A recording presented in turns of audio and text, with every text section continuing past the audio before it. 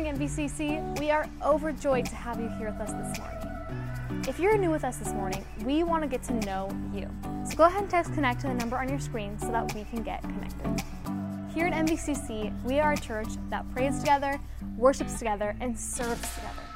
If you want to get connected and involved with serving, go ahead and text SERVE to the number on your screen. We're going to move into a time of worship here this morning. So please join us as our worship leader, Mark, leads us in this awesome time.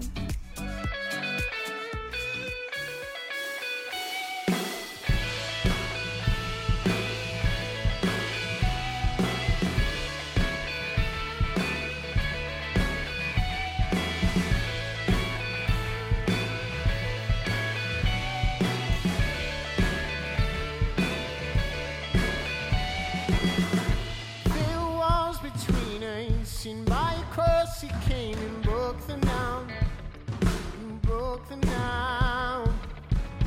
There were chains around us, and by your grace we are no longer bound, You called me out of the grave, you called me into the light. You called my name and now my heart came alive. Your love is greater, your love is stronger, your love awakens, awakens, awakens. Your love is greater, your love is stronger, your love awakens, awakens, awakens.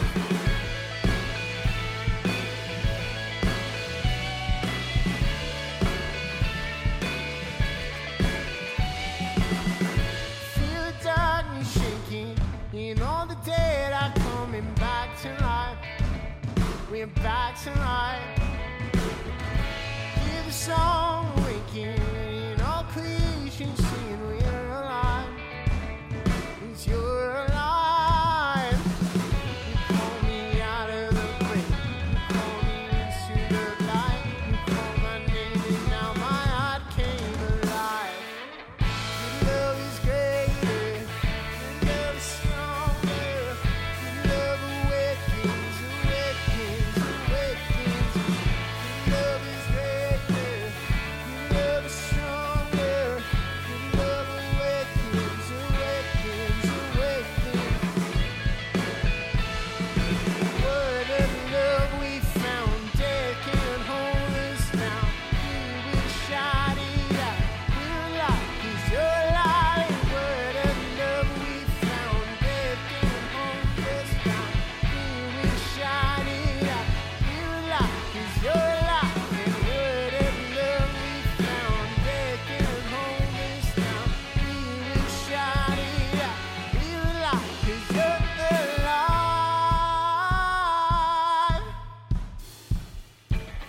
Your love is greater, your love is stronger, your love awakens, awakens, awakens. Your love is greater, your love is stronger, your love awakens, awakens, awakens me. Your love is greater, your love is stronger, your love awakens, awakens, awakens me. Your love is greater, your love is stronger, your love awakens, awakens, awakens me.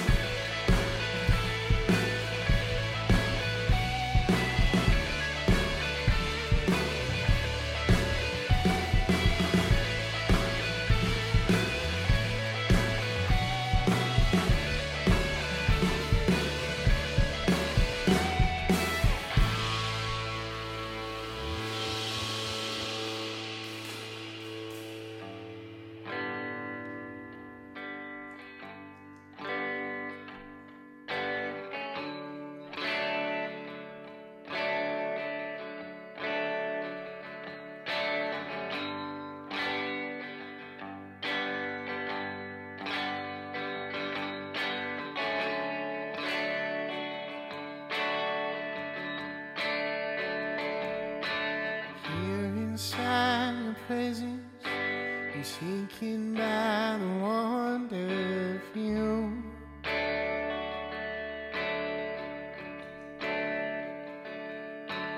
Here inside your glory,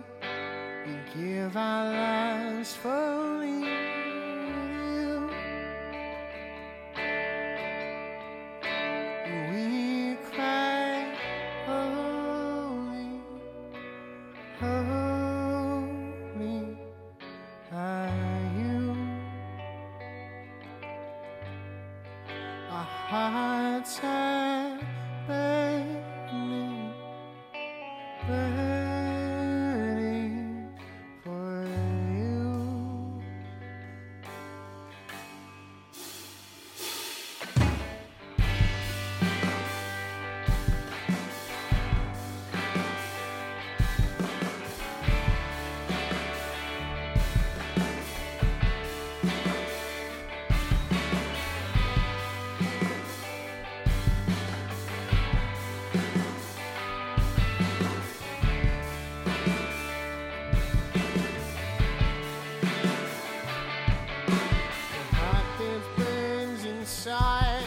Hearts ain't satisfied by you.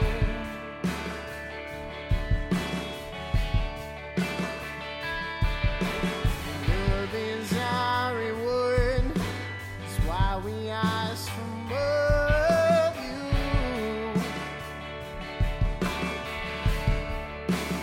We cry,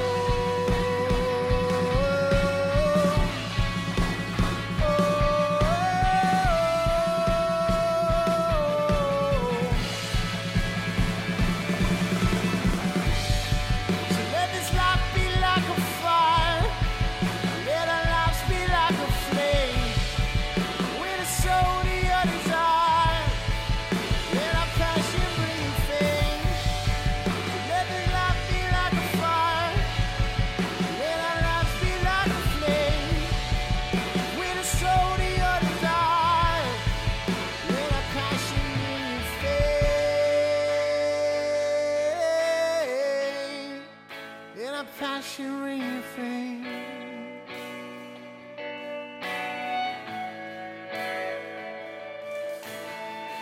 We are your burning ones. We are consumed by you. We set our lives apart. We are consumed by you. We are your burning ones. We are consumed by you. Oh yes we are. We set our lives apart. We are consumed by you. Oh,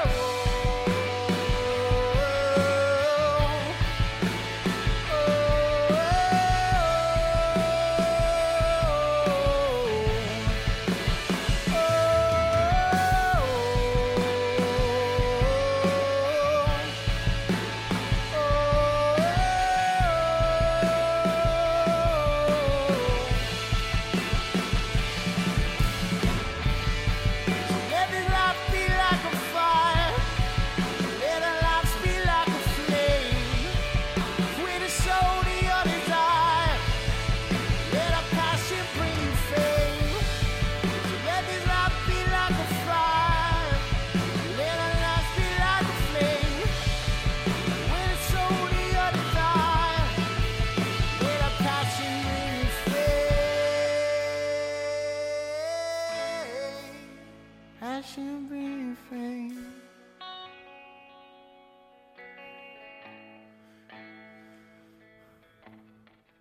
We are your burning ones. We are consumed by you. We set our lives apart. We are consumed by you. Even though the music has stopped, we do not have to stop in our time of worship. We want to continue to worship through giving. We've tried to make this as easy as possible for you, so you can either go to our mobile app or our website to give. We are super hungry for the Word and totally excited to hear what Pastor Mike has to say. So let's head on over and jump in. Hey, so glad we could be together here at MVCC again. I'm having so much fun with the series that we're doing right now. We've called it You Asked For It. A couple of months ago, I asked our folks to write down any question you have about God, Bible, culture, relationships, marriage, friendships. And so we took the 4 top questions and looking at them in the light of God's Word and hopefully getting some helpful help on how do we do this thing called Christianity so much better and answer specific questions. So the 2 questions we're taking today are, what do I do when I've lost my passion for God? How do I find it? And if I didn't have a passion for God, how do I get that one? And then number 2 was, how do I fix those broken relationships in my life? So let's hit the first one today about restoring our passion. Real quick, what I don't want us to do is to go, hey man, this message would be great for somebody else. You know, text them, say, hey, get online. You got to watch MVCC today because this is for you. I'd rather we really look at this and go, hey, this is for me. How can I live a more passionate, on-fire relationship with God? And so we're going to break this down in the book of Revelation. If you have your Bibles, turn to Revelation chapter 2. We'll get there in just a second. I think what's happened in COVID in the last year has done 2 things to us who call ourselves followers of Christ. COVID and everything that has come out of this last year, unfortunately, people have gotten sick and some people have died, which is a tragedy. But I think what it's done to the church, because it's really kind of changed everything and how we do church, is that we've, number 1, gotten really, really passionate for God, and we've become more committed and more devoted. Or secondly, we've become really complacent and apathetic. I just see those two quick divides here, that we've either become more passionate or we become more complacent. Today, at the end of this quick message, I hope we become more passionately in love with Jesus and passionate about the things of God. The question is, how do we get there? How do we know when somebody's passionate about something? One guy said this. He said, when his voice gets a little bit louder, you know he's passionate about this thing. One person said it's when they pound the table a little bit more, they're passionate about what they're talking about. One guy said when his vein in his neck bulges a little bit more, he's passionate about something that he's talking about. One person said it's what I spend most of my time thinking about and doing. I think it's this. What is it that brings your greatest joy? And that very first thing you start talking about, and naturally you just start doing, that's the passion of your life. So, there are 3 people in the Bible that I think are great examples of their passion, and not talking about emotion, really, not talking about level of excitement. I think our passion is related to our action. So there are 3 people that I say match their emotion with their action. Number 1 is the Apostle Paul. The Apostle Paul, we're going to read here in just a second, established the Ephesian church. The Ephesian group of believers back in the day, 2,000 years ago, were a great church, a great people. They were doing some great things. Paul was there for 3 years. He established a church. He had brought a few people to Jesus Christ and said, look, I'm going to train you guys to start this church. And all of a sudden, man, Christianity was exploding through a culture in Ephesus, which is much like South County. When we look at the Ephesian church back in the day and the culture of the Ephesian city, 2,000 years ago, they were very economically driven. They were really concerned about the outward, the image. They were basically good people. Unfortunately, they were following a lot of false idols. They had actually built this temple to Diana, and they were following these false gods, and they're really missing out on the God who created them. That's why I think the Apostle Paul, in his passion for doing what God called him to do, man, Christianity took off like a wildfire. because those who believed in Jesus, they found their passion in God, and they found out why they were created. I think another guy in the Bible that was passionate was Peter. The Apostle Peter, man, he was passionate about fishing. He wanted to make his fishing business grow even that much further. So when he met Jesus, he switched his passion from fishing to his passion was following God and doing the things of God. And even though he made a lot of mistakes, he did a lot of good things. But he was certainly passionate about following God. I think the third guy, and is most intriguing to me, is John the Baptist. I think John the Baptist was a guy, I think if he was going to speak here at Mission Vale Christian Church this Sunday at our 10 a.m. service out here on our artificial grass, I think he would not do a 20-minute message, and I do not think his message would be a very nice, flowery message. I think he would get right to truth. I think it would be convicting, and I think he would speak for hours. I do think that we would attract thousands of people if the Apostle John the Baptist was here today. Why do I say that? Because in the Gospels it actually says the entire countryside came out to hear John the Baptist speak. Was it because of the tone of his voice? Was it because of his great oratory skill? I don't think so. I think he was so filled with the Holy Spirit, and because he was so passionate about God, his message matched his life. That, to me, is when we know we're passionate about God, is when our message and what we deem as important matches our action. So the Ephesian church was a good church. They were doing some great things. Let's read about it. But there was one thing they were missing. So let's look at it together. Chapter 2, verses 1 through 5. The Spirit of God is speaking to John. He writes down these words about the future coming of Jesus, which is really exciting, that Jesus is coming back. We have hope. And he wants us to put our hope in God and not hope in this world. But there are 7 churches he writes to, and the Ephesian church, they're doing good, but they got one huge important thing that they're missing. So he says this: "These are the words of him who holds the 7 stars in his right hand and walks among the 7 golden lampstands." That's, of course, the writer here is talking about Jesus. The very presence of God in the church comes from Jesus. "I know your deeds, your hard work, your persevering. I know that you cannot tolerate wicked people. You stand for truth. You do what's right. That you have tested those who claim to be apostles and are not, and have found them false. I'm glad that you have a standard. The Word of God is your standard in your church. You have persevered and endured hardships for my name and have not grown weary. I know that there's persecution against you. I know the government is against the church. I get it. And you've persevered. You've done great. But yet, I hold this one thing against you.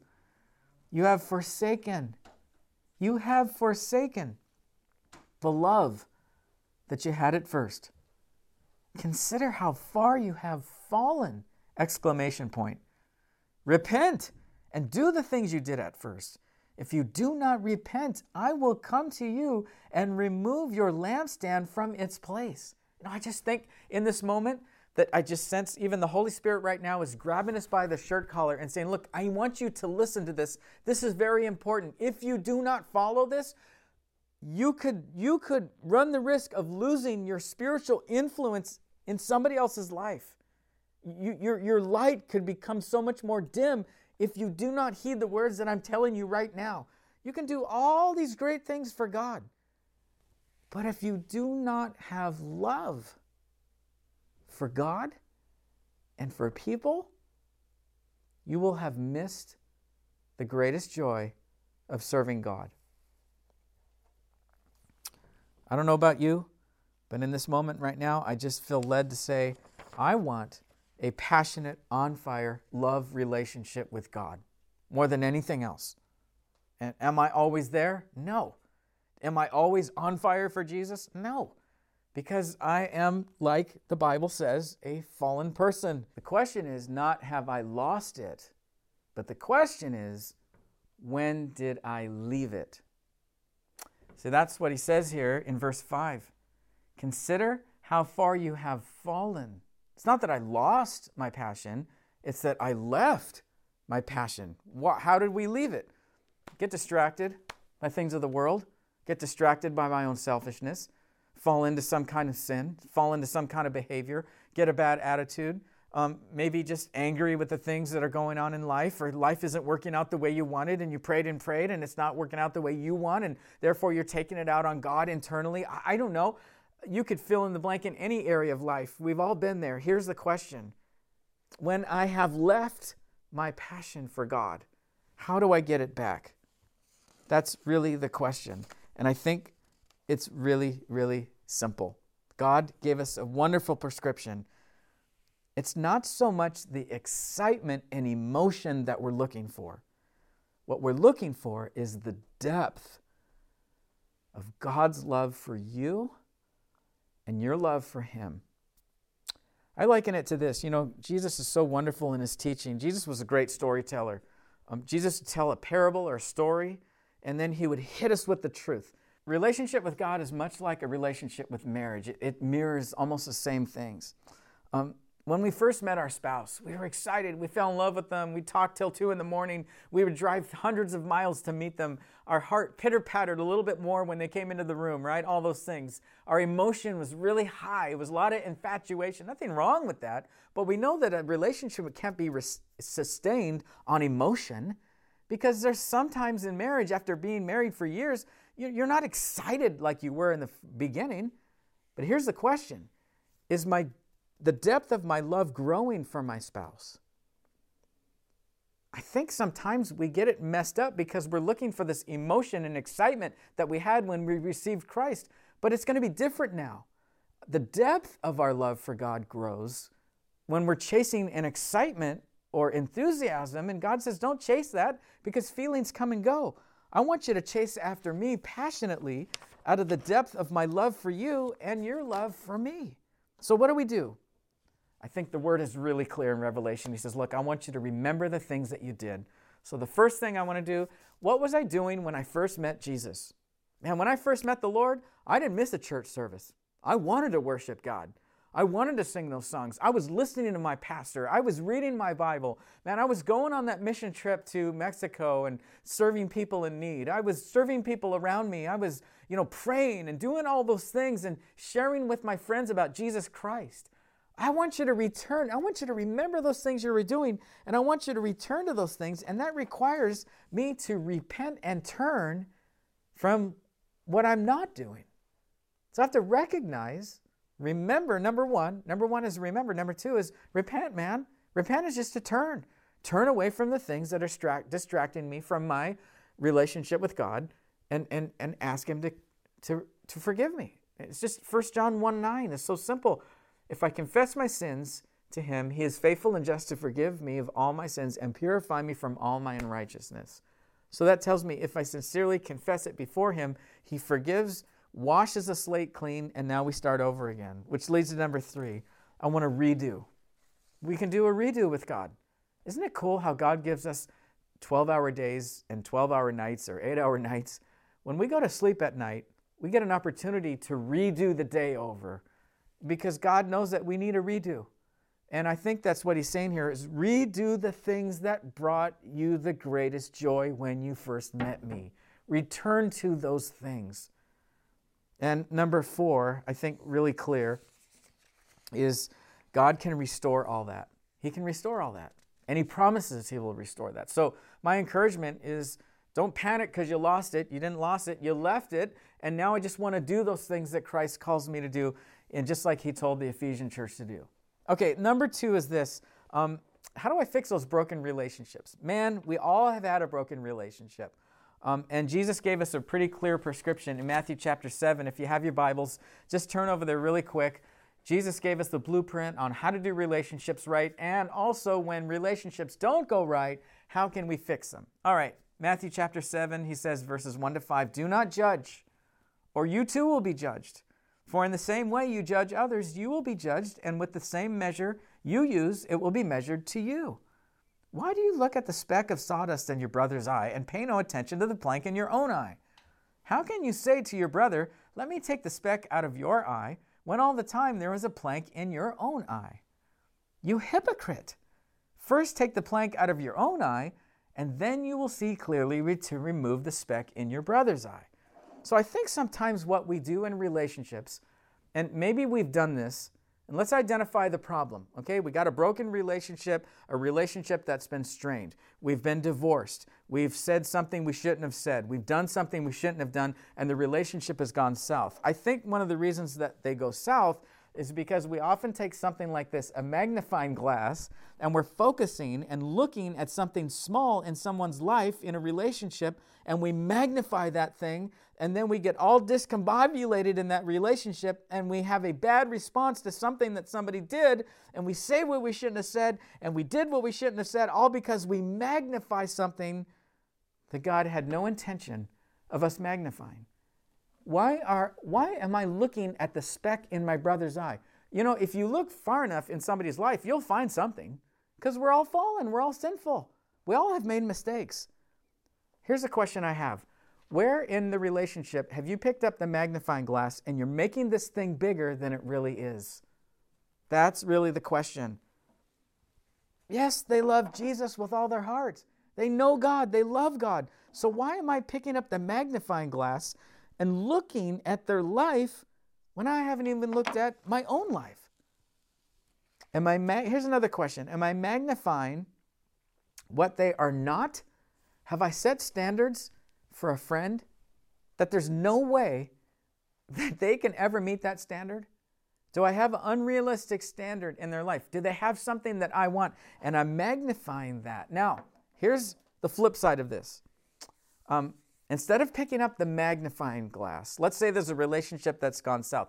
I'm going to choose to put this thing down. That doesn't mean that I'm going to ignore or deny the fact that there might be problems in a relationship, but I'm not going to focus on that.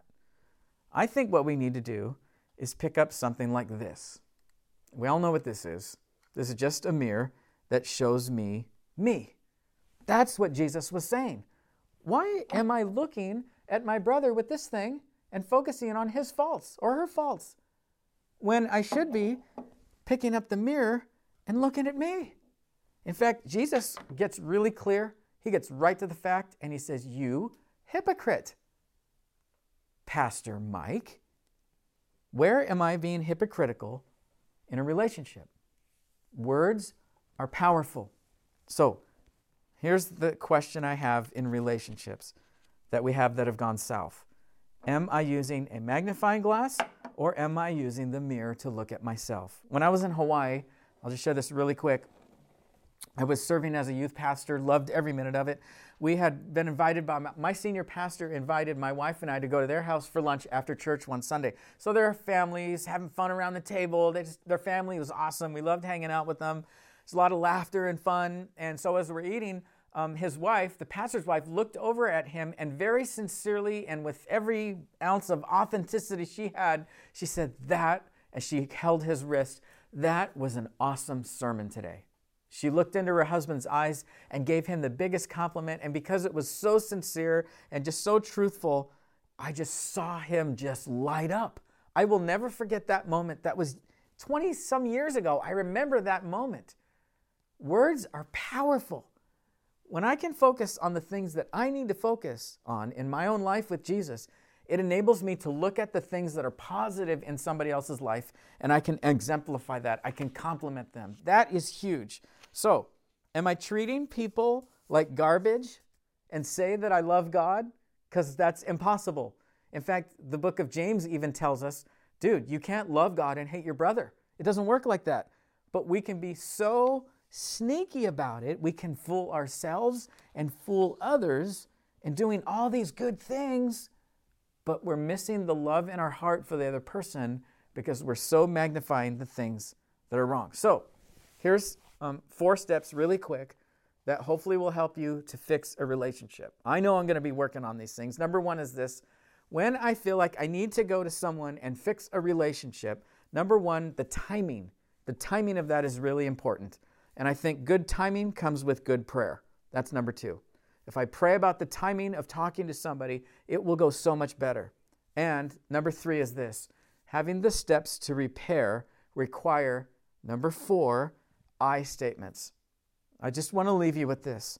When I make you statements to somebody, you always do this. When you did this, you made me feel. Why did you do that? When you do that, if you stop doing that, those kind of statements cause defensiveness. I statements bring healing.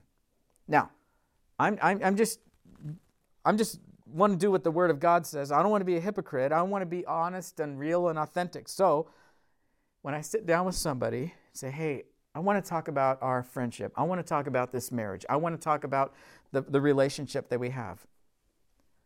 I want to take responsibility for how this relationship has gone south. What can I do to repair this? How can I make this right with you? Do you see how this works?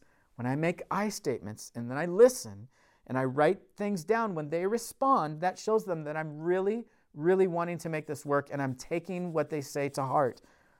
My father always taught me, and I'll end with this, humility always wins. If I take the humble way out and use the mirror instead of the magnifying glass, I will be able, I think, through the power of God, you will be able to repair and fix some of those relationships. So I leave you with this. Repair those relationships. Get it done quickly. Do it with God's timing. And chase after God, and He will return that passion. Father, I just thank you that you are a God that is always truthful and loving and kind. And God, I just pray for anyone listening to this, it might be a good share message, someone watching this, God, I just pray that we truly would do what you've called us to do. In Jesus' name, amen. Hey, we'll see you next week at MVCC. Know that we're always open on Sunday morning at 10 a.m. for a live service, and we're always online. God bless you, and I hope this has been helpful for you.